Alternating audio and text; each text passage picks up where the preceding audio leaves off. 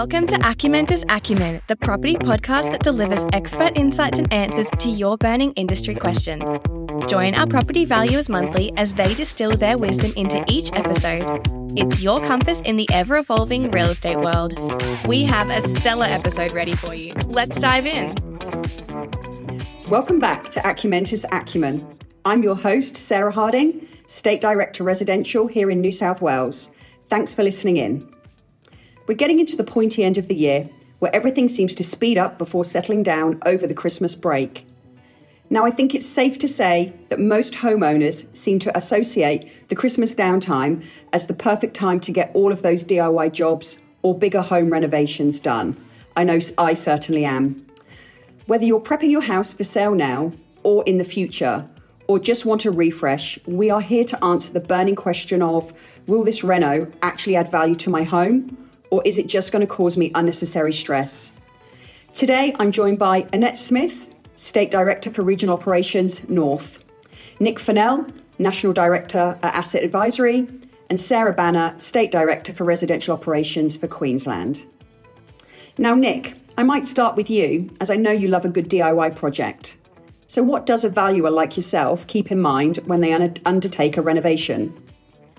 Thank you, Sarah. Yes, I'm a closet DIYer. Thank you. Good question. It really depends, I guess. It's really important to understand the market and where you are living or where the property is located that you're looking to renovate. It makes no sense to build a $1 million mansion in an area surrounded by $300,000 houses, for example, and equally you wouldn't put in a budget kitchen into a two-rack mansion. That's for the Melburnians who understand where two-rack is. Really understanding your market, what the expectations are from the potential purchasers or those who will create value in your property moving forward. Things like the design, the materials, the function, the flow, the overall impact to the property itself need to be taken into consideration. And things like polarizing aspects, i.e. bright pink kitchens or your choice of materials in the bathroom floor, for example. You may end up spending money where the market won't reflect that in terms of value. So really understanding your market, really understanding what it is that you're doing to the property and how it's going to impact the overall property value moving forward. Thanks for that, Nick. So my passion for buying expensive succulents at the Manly markets at the weekend really isn't going to add value to my home. Good question. There are some lovely succulents out there that would appeal to many of buyers in the market, but it really depends. Like anything, you can overcapitalize on landscaping and costs might not equal value, but you might be in it for more than adding value. We're talking about adding value here through renovations today, but for some, they might prioritise feel and comfort and overall ambience above the value to someone else down the track. So maybe if you love succulents that much and you've built a succulent garden, you'll get what you want from your property. No, good advice. Thanks, Nick. Sarah, I might move to you next. I know you're married to a carpenter, so renovations would be something that you undertake on a weekly basis, like the recent fencing project that you worked on. So I am curious, does proper fencing add value to a property? Sarah, we're still going on the fencing project. Maybe ask me again in another 12 months and I'll report back the progress. There's an old saying, if you're married to a tradie, your house is never done. And, I can attest to that one. But logically, there are things that add value, right? So things like your driveways add value, your landscaping adds value. To give the people a Brisbane reference, you're not going to put travertine tiles driveway in your house at Goodna. Equally, you're not going to put a basic exposed ag driveway in your multi-million-dollar mansion on Hamilton Hill. So, fencing certainly does add value, but it's not always the case that added value of works will equate to the cost of the project. So that doesn't just go for fencing, but really any capital improvements on your property. So what you're saying there is the quality of the reno is important, but not necessarily the highest cost. Yeah. Well done. Well, wonderful. And actually, I have got another question about adding value to a property. And I wonder if you're getting any inquiries about the value of electric vehicle charging points. Do you think that this is adding value? Yeah, electric vehicle charging points are becoming more common to the market. What we're seeing in the high-rise buildings at the moment in the major cities is that's becoming the norm for developers to be putting the facility for those in their car accommodation levels.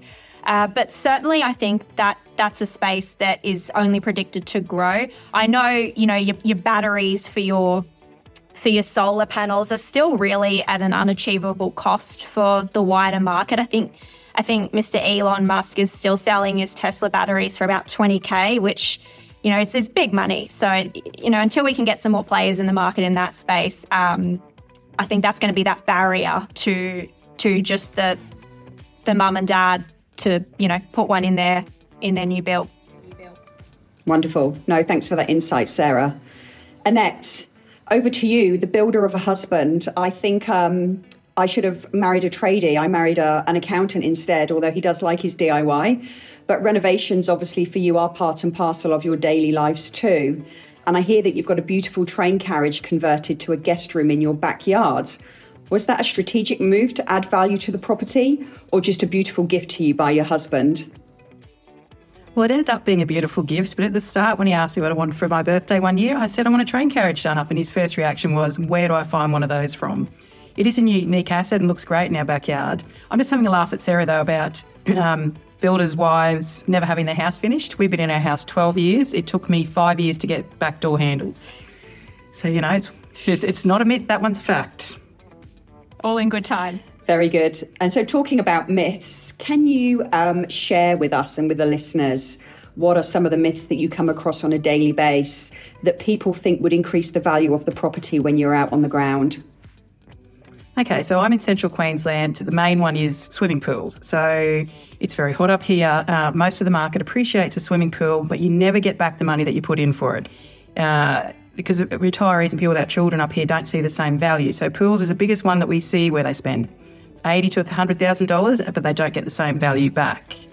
The second myth would be when you see houses with lots of bedrooms under a small roof area. People think that the more bedrooms in a house, the more value it is. But it's not actually that. The market will look at how big the house is in comparison to living areas and outdoor areas. So that would be the second one. The third myth would be around cost equaling value. And Sarah's talked about driveways. Nick's given his examples of the kitchens, producing a product that fits within your market and understanding that something that appeals to you will not appeal to the wider market. So it's that cost thing that, no matter what I spend, if I replace a good kitchen with a very expensive kitchen, I'm not going to get the money back for it. And people just assume that if they keep adding to a property, they will keep getting value for it. Just going to touch on something, though, that Sarah said about the Tesla car station. So whilst, each market reacts differently. So if someone was to put that into their home out in Emerald, it would not add value for the simple fact that the closest regional centres are either 3 or 4 hours away, so the Tesla cars won't actually travel that far. So we're a long way off in our market having something like that achievable. Yeah, it's an interesting process. And where I am in the northern beaches of Sydney, you can't get into one of the electric vehicle spaces because everyone seems to be driving around with a Tesla or an electric vehicle equivalent like myself. Yep. But no, that's great feedback, Annette. Thank you. And I'm secretly very jealous of the train carriage.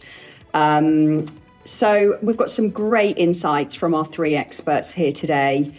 For me, I think the key takeaways are, if you're going to invest money in your renovations, whether it's for personal or whether it's to sell, you need to make sure that what you are spending on fits within the house and with the area. For residential properties, it's always very easy to let emotion take over, and sometimes we do make choices with our heart rather than our head. But as Nick said, always go with a quality builder. As Sarah said, it's not necessarily the most expensive suppliers or the quality. So quality is important, but it's not necessarily the most important.